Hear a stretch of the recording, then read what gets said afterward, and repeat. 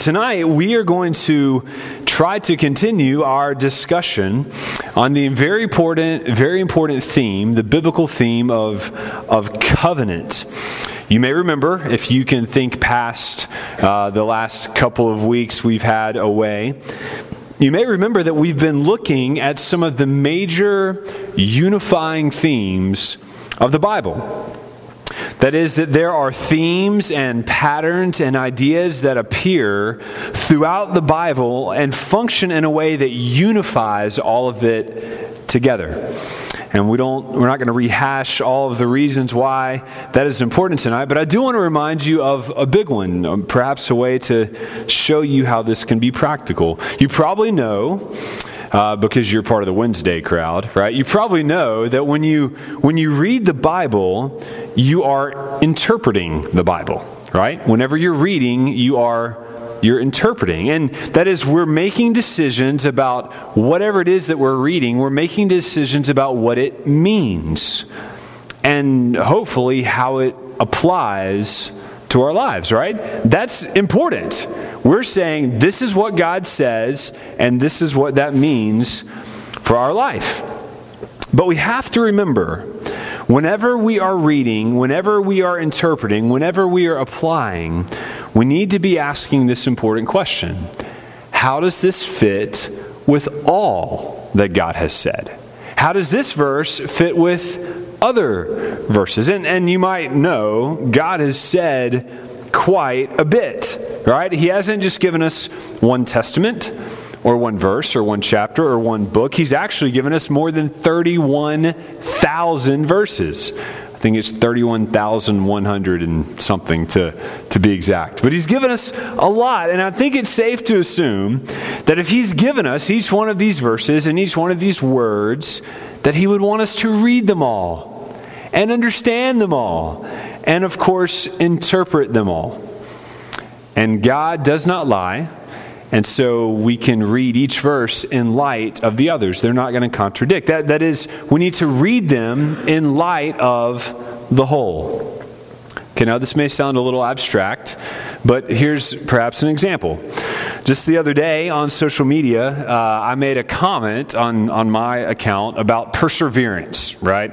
I was talking about, the gist of it was I was trying to pick up something really heavy. I like to try to lift weights, and I was trying to pick up something heavier than anything I've ever done before, and I was convinced I couldn't do it. I had this date on the calendar for a couple weeks, and I kept telling my wife, there's no way. I'm not going to be able to pick it up. I know. Maybe I shouldn't try. Maybe my back's hurting. I'm feeling sick. I don't want to try, right? And I went out and I did it, and I was like shocked, right? And I was just thinking about the importance of persevering. And a very well-meaning friend of mine commented on my Facebook post. He said, "Yes, you can do all things through Christ who strengthens you."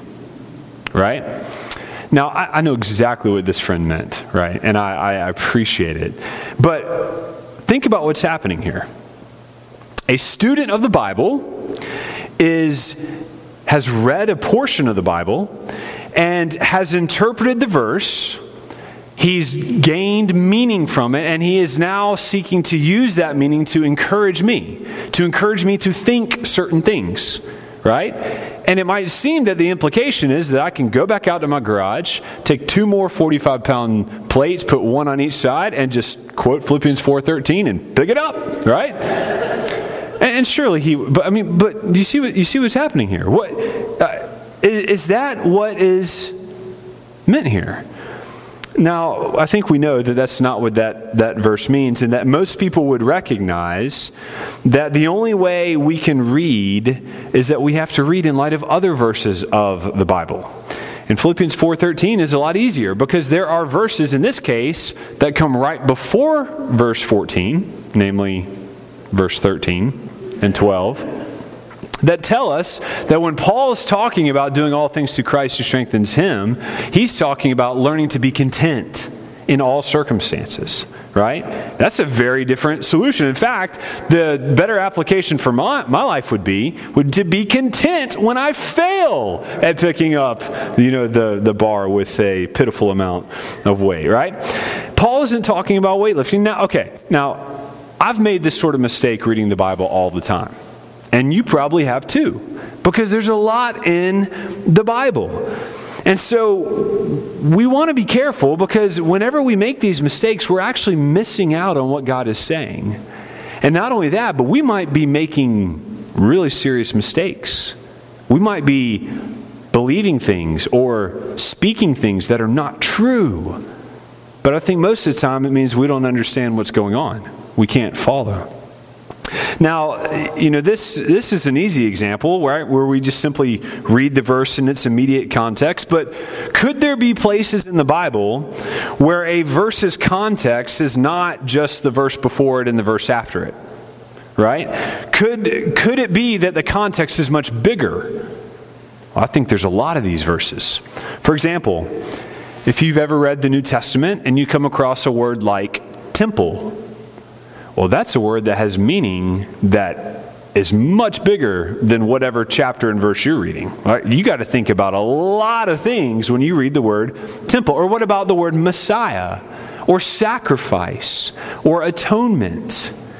All of these things, all of these words, these ideas cannot be understood without the broad, big, deep, rich context of the whole Bible, including the Old Testament.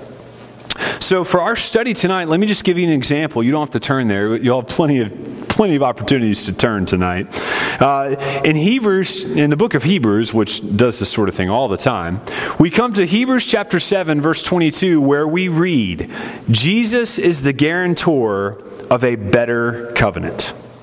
Okay? Jesus guarantees a better covenant. So, if you are trying to read the Bible and understand the Bible, right, not just check it off your list, you've got to ask all sorts of questions, right? And I know I'm plucking this out of context, but bear with me, right? What sort of covenant is he talking about? What sort of covenant does he guarantee? And which covenant is it better than? And, of course, how is it better? Well, over the last 5 weeks of this series, which is probably the last 15 weeks, we have been looking and studying the major covenants of the Bible.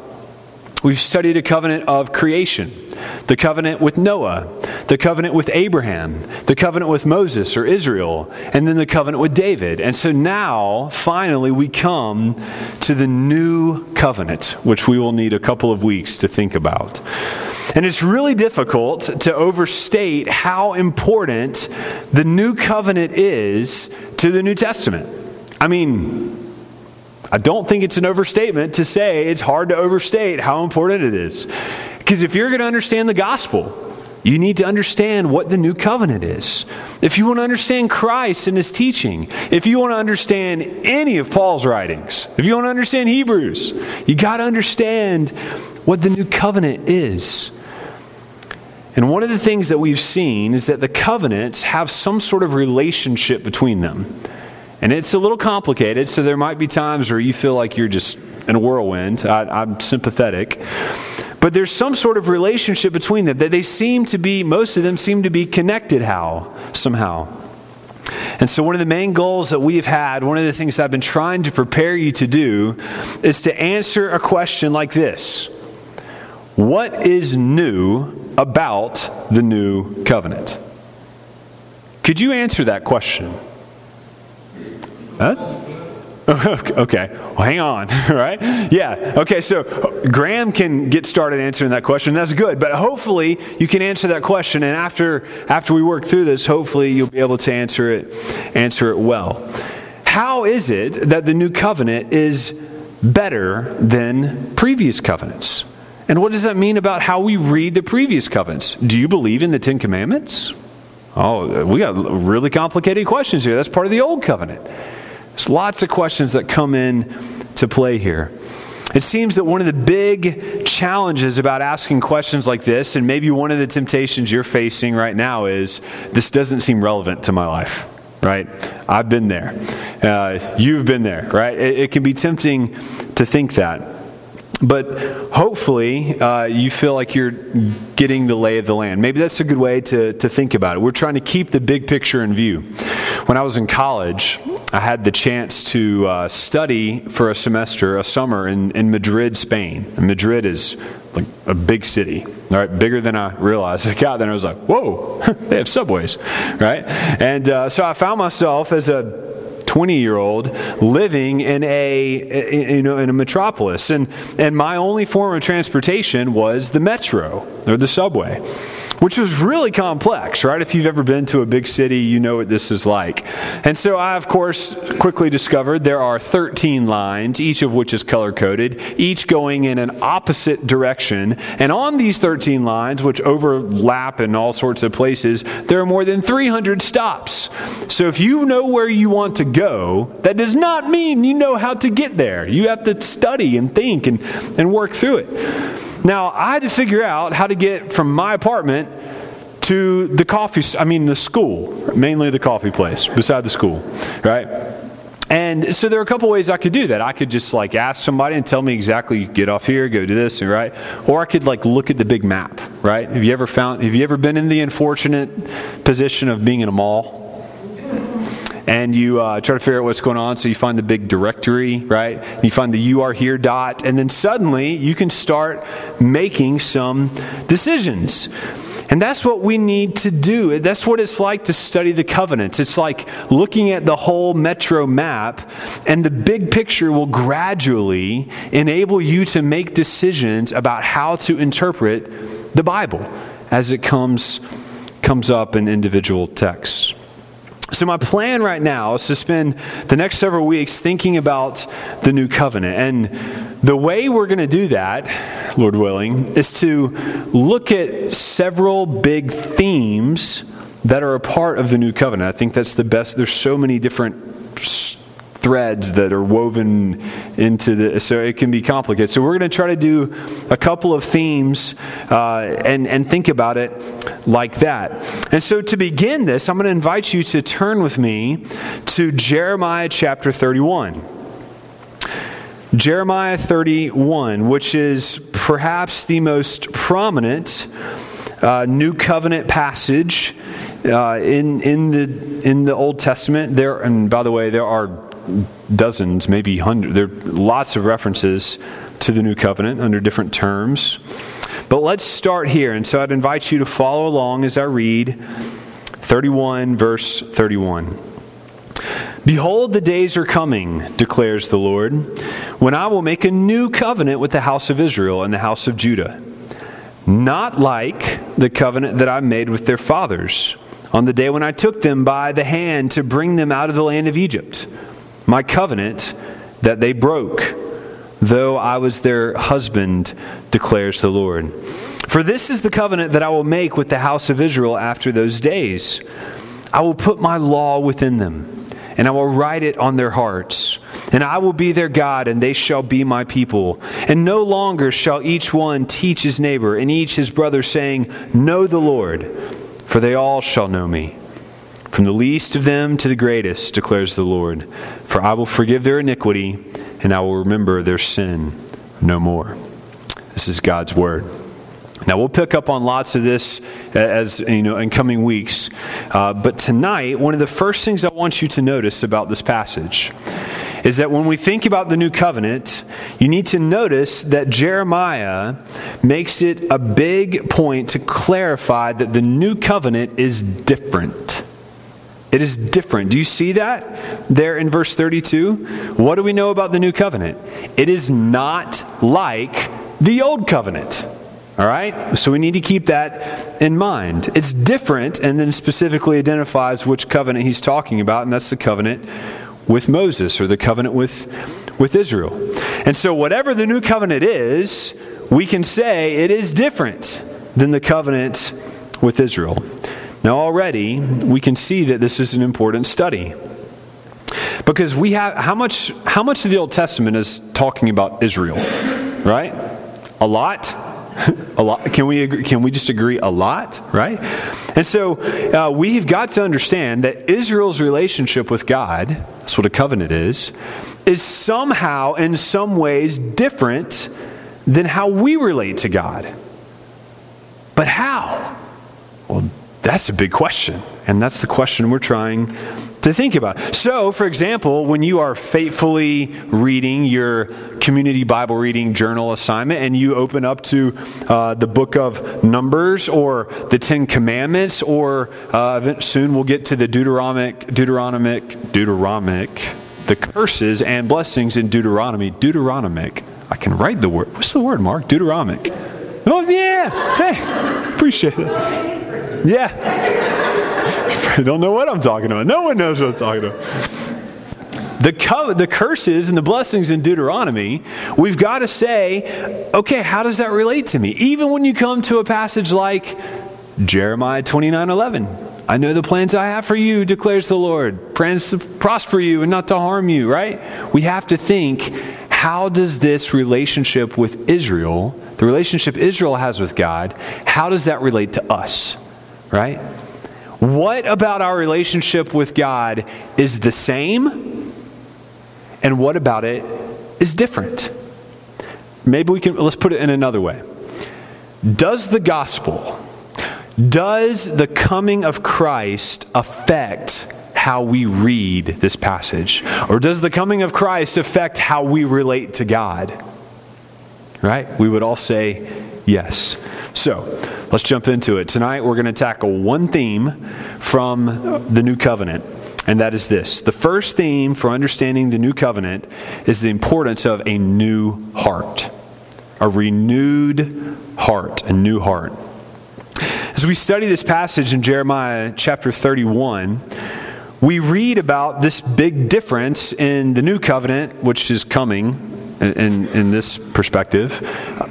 We read about how the New Covenant is different from the Old. You can see it there in verse 32. In the Old Covenant, God took his people by the hand and led them out of Egypt. What is that talking about? The Exodus, right? Which is a major theme in the Bible. God led his people out of bondage of slavery. He delivered them. He saved them. He provided salvation in miraculous ways. He led them out of Egypt. Then he took them into the wilderness where he made the Mosaic covenant. You have to refer back to that, but for now we can think Ten Commandments, right? That's not all, but that's a big part. And there are really clear stipulations about this covenant with Israel. The gist of it is this. If God's people obeyed, God would be with them. He would live among them. He would go before them. They would have a good life. They would be blessed.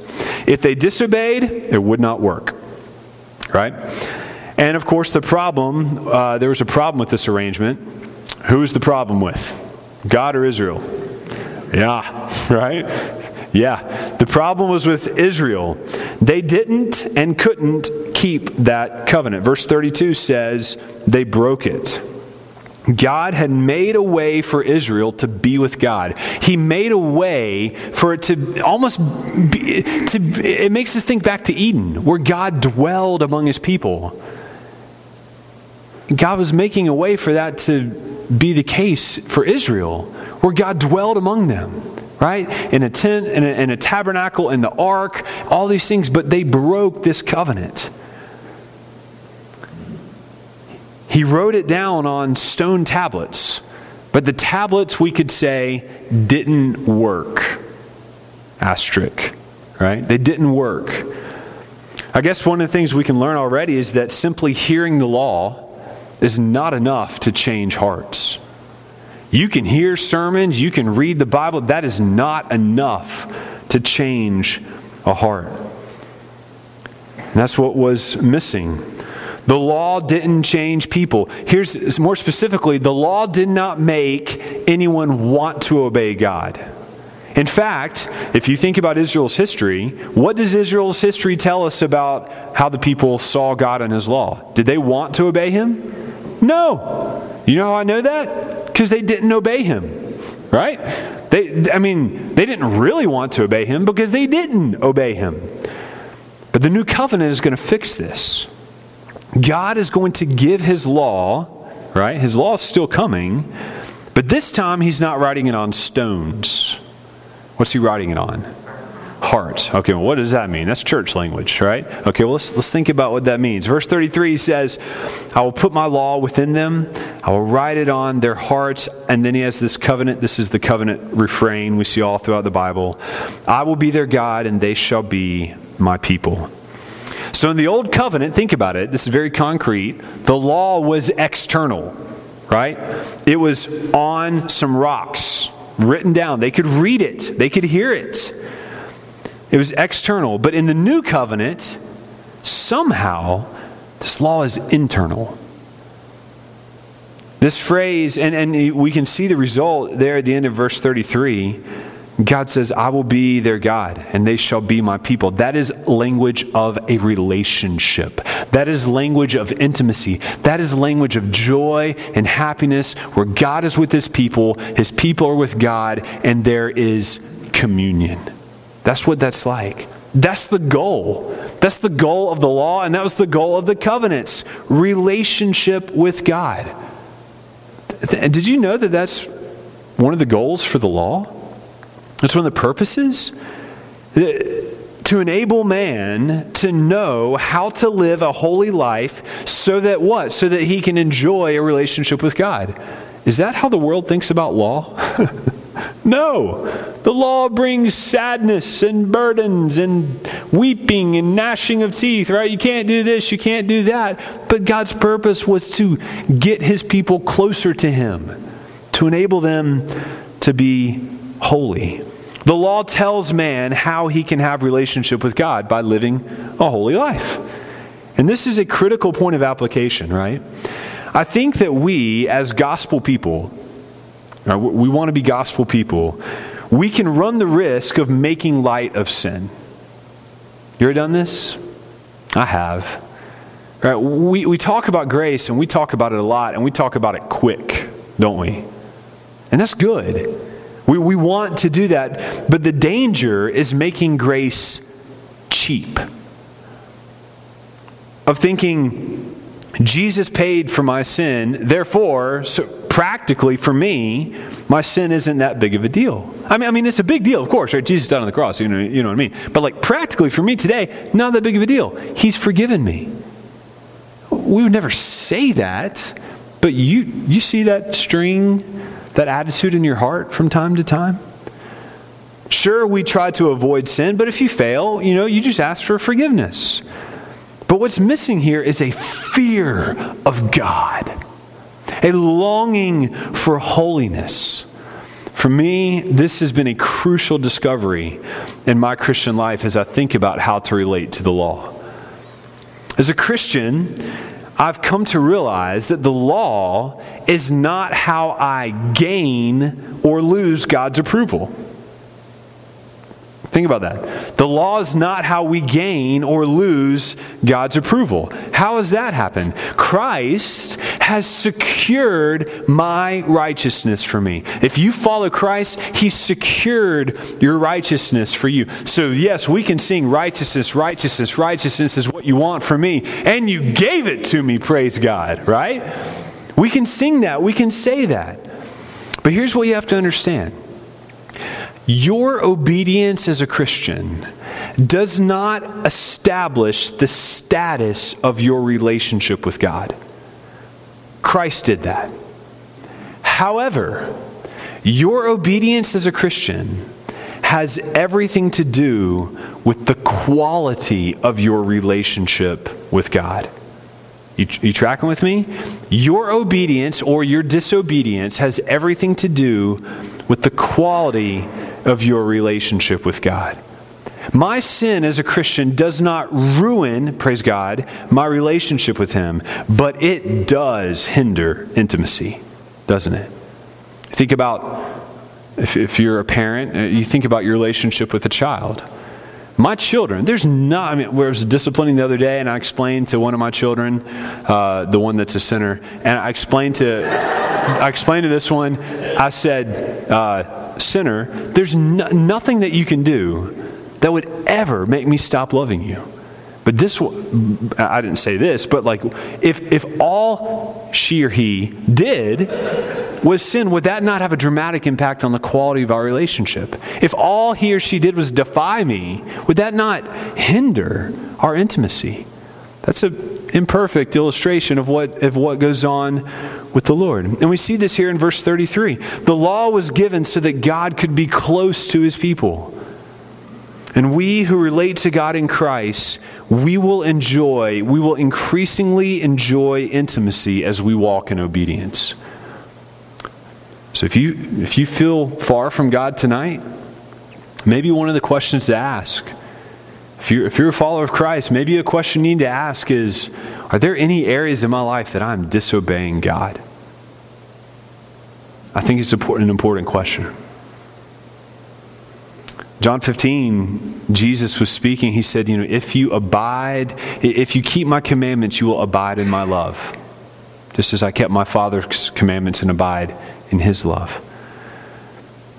This is I think a significant milestone in Christian discipleship, that when you and I begin to see intimacy with God as better than anything else, and when you realize that sin keeps you from that intimacy with God, you will start to say no to sin, not because just the law says so and you won't get in trouble, but because you want to be close to God. That's how you break the power of sin in your life. Sin loses its appeal. And so remember, this is the goal of covenant. It's relationship. And God is the one, not man, God is the one here seeking this relationship. And so he decides to give new hearts. Man, I got to keep moving. Flip over a page in your Bibles to Jeremiah 32, verse 39. Maybe a page, maybe two if you got large print, 3 pages if you have giant print. 32, verse 39. Let's read another New Covenant passage. I will give them one heart and one way, that they may fear me forever, for their own good and the good of their children after them. I will make with them an everlasting covenant, and I will not turn away from doing good to them. I will put the fear of me in their hearts, that they may not turn from me. I will rejoice in doing good to them, and I will plant them in this land in faithfulness with all of my heart and my soul. Now, hopefully, you noticed several themes repeated, and some we will get to later, but you heard, right, there's a new heart coming, provided by God, and that new heart is going to fear God or obey God. And because it fears God, there's going to be blessing. Namely, they will not turn away anymore. People in the new covenant with this new covenant heart will not turn away from God anymore. But notice verse 41. This is what I want you to notice here. These promises are connected with a new home. Look at the verse. I will plant them in this land in faithfulness. Okay. Track with me for a second. This might be the hardest thing I try to explain tonight. I don't know. Remember, Israel sinned and was exiled, right? They were divided and they were exiled. They were kicked out of the promised land just like God said he would do in the old covenant if they disobeyed. But God is promising to regather the exiles. What we need to see here is that part of the new covenant promises are connected with God's work of gathering in from the nations all of the exiles. So all of his people who are scattered, part of this new covenant promise is that when it happens, when these new hearts come, there's going to be a gathering, a return from the exile. Now, there are some people who think that this happened in 1948. That when the nation of Israel went back to its land and established a nation, an ethnic, independent nation in the land of their ancestors, that this was fulfilled. But that doesn't work. Right? That doesn't make sense with the text, mainly because Israel still does not fear God. The nation of Israel still does not fear God. They have still rejected Jesus as the Messiah, which is exactly opposite of what this verse is talking about. They haven't turned to Christ. And so I think that what Jeremiah is talking about is much, much bigger than just ethnic Israel. And we'll maybe get to that later. But for now, the important thing to see here is that this new covenant promise of a new heart will be accompanied by a return from exile. Or should we say, a freedom from slavery. It will include a gathering of those who were lost from all of the nations. Okay? Store that away, and you'll get more light on that later. Let's look at another text. Flip over to Ezekiel. Jeremiah, Lamentations, Ezekiel. Ezekiel 36. Another big new covenant chapter. These are the big ones. Listen how beautiful this is. Ezekiel 36, verse 36. Oh, let's go 26. Okay, Ezekiel 36, verse 26. We got it? Again, I will give you a new heart, and a new spirit I will put within you. And I will remove the heart of stone from your flesh and give you a heart of flesh. And I will put my spirit within you and cause you to walk in my statutes and be careful to obey my rules. Okay, we'll stop there for now. Okay? Again, we have the language of the new heart. Hopefully you're seeing that. It's not a heart of stone. It's not like the stone that the 10 words, the 10 commandments were written on. It's a heart of flesh. And this new heart, again in verse 27, is careful to obey God. And now do you see how this heart is different than Israel? Was Israel careful to obey God? No. Was Israel walking in God's statutes? No. But the new covenant people will. You see that? You see that here? What's the difference though? Well, verse 26 adds a new piece of insight for us. Verse 26, it says God will give a new spirit. And then in verse 27, he's even more explicit. He says, I will put my spirit within you. Whoa. Now we're starting to get an idea of how this is going to work. The Spirit of God will indwell the people of the new covenant. Now we're going to talk about this more in future themes. But tonight, let's go ahead and notice this. It is the Spirit of God that enables human obedience. The Spirit of God is the necessary life in the new heart that enables a person to obey God, to walk in their steps, in His steps. Just as there will never be an apple without an apple tree, neither will there ever be fruit of the Spirit without the Spirit. There is no joy, love, peace, kindness, faithfulness, self-control without the Spirit. It is the Spirit of God and the Spirit of God alone that enables you to keep God's law. Just think of it. We are dependent upon God even to obey God. If we didn't have the Spirit, think about how much God has to do to make this work, right? Like, we need God to obey God. We can't even do that, even as Christians without God. Which means that you will never on your own strength be able to conjure up some new effort for obedience. Friends, I know that I would imagine that all of us who are here tonight that are Christians, we have struggles with sin that we've been wrestling with for a long time. You might have what I call a decade sin struggle, something you struggled with for a decade or two. There's some sins I have that I've had since I was born, and I'm struggling with them. Selfishness, pride, long struggles. So let me ask you this. How much are you depending on God to get free? Think about your battle. I hope you're battling. How much are you praying? How much are you crying out for help? Maybe you're like the 20-year-old version of Nathan, which was convinced that if I could get enough self-control, if I could get enough discipline, I could stop sinning in certain ways. And man, I tried. Didn't work, right? I need the Spirit to have self-control. That's a fruit of the Spirit, right? I need God to obey. These are fruits of His work in us. Okay, let's review what we've done so far and what we've seen in these texts, all right? I think I can summarize this in 3 big observations so far. So far, we've seen this. Number 1, Human hearts are too messed up. They are too stony. So God must give his people new hearts, right? And these new hearts will be different than normal human hearts because they will want to obey God's law. Number 2, we've also learned that these new hearts are somehow going to be connected with a return from exile or freedom from slavery. And we've got lots of questions about that we'll get to later. But number 3, we're starting to see that these new hearts will be indwelled by God himself, by God the Holy Spirit. And in this new covenant, we're seeing God is going to fix the sin problem. Just think about that for a second.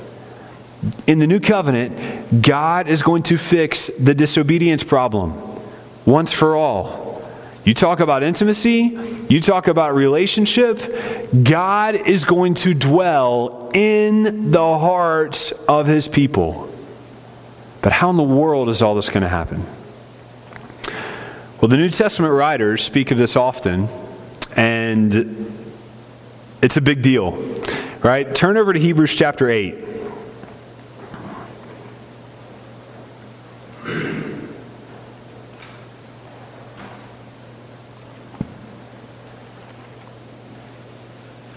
Okay, back to Hebrews now. Hebrews chapter 8. And if you look at verses 8 through 12, they're probably marked off differently in your Bible. And that's because in verses 8 through 12, the author of Hebrews is quoting Jeremiah's new covenant at length, right? I'm not going to read this again, but you'll notice this is the exact same language. You can see, especially in verse 10, this will sound familiar. He's quoting it at length. And in fact, he likes it so much that just 2 chapters later in chapter 10, he quotes it again. The exact same prophecy. Again, he quotes it again. And if you look up there in verse 6, you'll notice what he's saying, the argument he's trying to make. Look at verse 6, he says, this new covenant is way better than the old covenant. Why? The text says it is enacted on better promises. Do you see that there? In verse 6, it is enacted on better promises. Well, we can start to understand this now, right? Because we've been studying this old covenant. We can see how it is better. In the old covenant, they had God's law etched on stone, which is priceless, right? But they had hearts of stone, which wouldn't obey. So there's a problem. In the new covenant, God provides a heart transplant for every Christian everywhere at all time. And these new hearts work better. Namely, they beat. They are alive, right? They are infinitely better. They want to obey. You don't have to turn there, but just listen. This is Paul's point in 2 Corinthians chapter 3. Where he's talking about the good works of the Corinthians, and he says this, listen. He says, you show that you are a letter from Christ delivered by us, written not with ink, but with the Spirit of the living God, not on tablets of stone, but on human hearts. Does that sound familiar? Their lives have good deeds. They have fruit that are in such a way that they stand out as being different, as better. That's clearly coming from a law that is not on stone, but from the living God. And then he says in verse 6, who has made us sufficient to be ministers of a new covenant? Not of the letter, right? Not of the words, not of the words of the law. And then he says, for the letter kills, but the Spirit gives life. The law kills, but the Spirit gives life. I mean, you hear what Paul said? These stone tablets are dangerous. They're deadly. The letters, the words, the commandments, they kill. Is there something wrong with the letters, right? Did God make a mistake? Of course not. The problem is with human hearts. And when human hearts come into contact with God's law, death ensues. Judgment, wrath come. But when humans are given a new heart, a heart that's indwelled by the Spirit, there's life. There's life. And friends, that's the huge takeaway for tonight. In the new covenant, the hearts of God's people are renewed by God's Spirit. Or to put it another way, and we'll move into some application here, To put it another way, to be a Christian, you must have a new heart. You must have a new heart. Now, we're going to build on these principles in the future, but let's stop and think about two main applications here. Number one, we must understand what true conversion is. Right? We can already see Christ fulfilled the new covenant. We're going to get to that in more detail. Christ ushered in this new covenant for us, but we must understand what true conversion is. That God's people, those who are truly born again, do not simply make a decision to follow Jesus. Okay? I'm going to use some words that might make you uncomfortable. Let's think about it for a minute. You cannot merely make a decision to follow Jesus. Just like I cannot make a decision to have a new heart. It's not possible. They must be born again. And this, it's not a life choice. It's not a good decision. It's a miracle. New life is a miracle. And who gives it? God gives the new hearts. You don't ask to be put on the transplant list, right? Old hearts don't know they're sick. They don't want to be gone. They don't want new hearts. And so God graciously gives new hearts to His people. And then we want to obey. You have to have the new heart before you want to obey. See? Friends, we live in a Christian culture that has confused a lot of this language about new birth.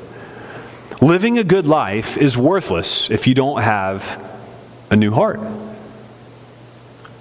Praying a prayer, can we even say asking Jesus into your heart, okay, is worthless if you don't have a new heart.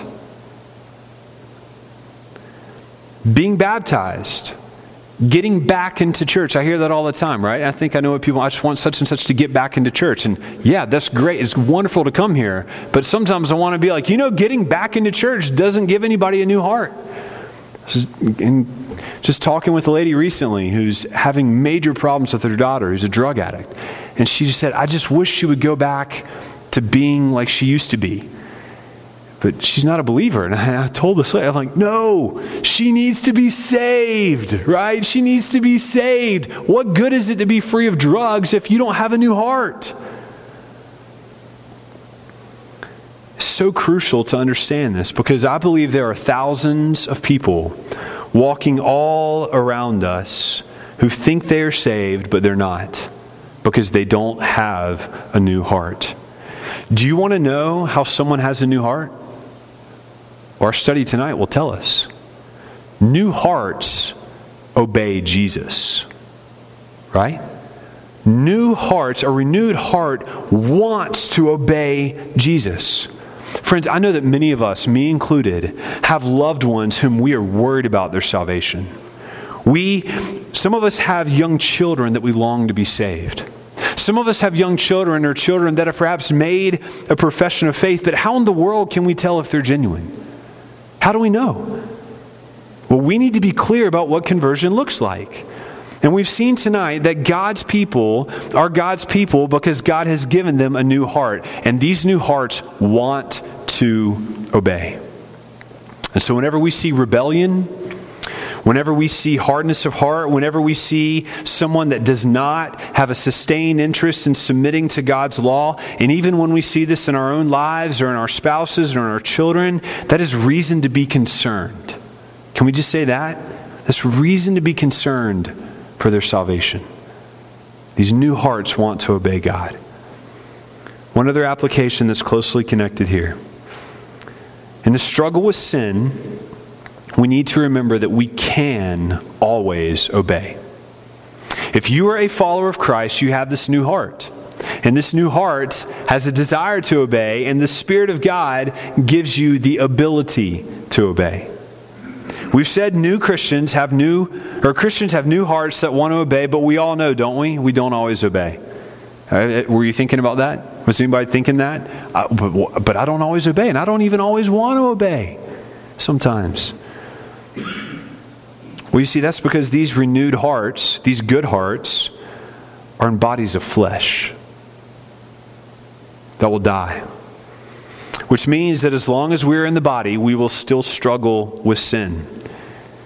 I encourage you to think over to Paul's discussion in Romans chapter 7. Do you remember how he talks about this? He's agonizing. I mean, the Apostle Paul, agonizing over the struggle to obey. I mean, he wants to obey. Listen, you don't have to turn there. Remember, he says, I delight in God's law in my inner being. But he also still sins. He says, but I do the very thing I don't want to do. The thing I hate is what I do. Then he says this, but I see in my members another law waging against the law of my mind and making me captive to the law of sin that dwells in my members, in my body. You see, we can conclude Christians have new hearts. And these new hearts want to obey God's law. But these new spiritual hearts are also bound up in flesh, which is under sin. And so we as Christians still sin. If you're here tonight and you're not a follower of Christ and you wonder why you see Christians that are hypocrites, it's because Christians still sin. In fact, every time we sin, we are not acting like Christians. Have you ever thought of that? Every time, in the moment that I sin, if you looked at my life, you could not tell that I was a Christian. But if I am a Christian, then my new heart will start working correctly. And I will come under conviction and I will do what all Christians do. It's the very definition of being a Christian. I will repent. That's what Christians do. I'll turn away from sin because I have a new heart, and my new heart is repulsed and grieved by sin. And then I'll say with Paul, and if you're here tonight, Christian, struggling sinner, would you listen and rejoice as I read these words, and we'll close with these words. Wretched man that I am, who will deliver me from this body of death? Thanks be to God through Jesus Christ our Lord. So then, I myself serve the law of God with my mind, but with my flesh I serve the law of sin. There is therefore now no condemnation for those who are in Christ Jesus. For the law of the Spirit of life has set you free in Christ Jesus from the law of sin and death. For God has done what the law could not do, weakened by the flesh, by sending His own Son. He sent Him in the likeness of sinful flesh, in order that the righteous requirement of the law might be fulfilled in us, who do not walk according to the flesh. We don't, do we? We walk according to the Spirit. Let's pray. Oh God, we praise you for the miracle of the new birth. We thank you and praise you that you have sent your Son in order to free us from the law of sin and death. Would you help us, oh God, as we share the gospel and as we repent day after day, help us to think clearly on how you have given us new hearts and help us to walk in step with your Spirit. We pray for those among us, especially in our church, that perhaps may have made a profession of faith but do not have new hearts. Oh God, awaken them to the truth. Help us to speak boldly and with courageous love to all whom we are concerned about. We ask this in your name. Amen. You're dismissed, church. Go in peace.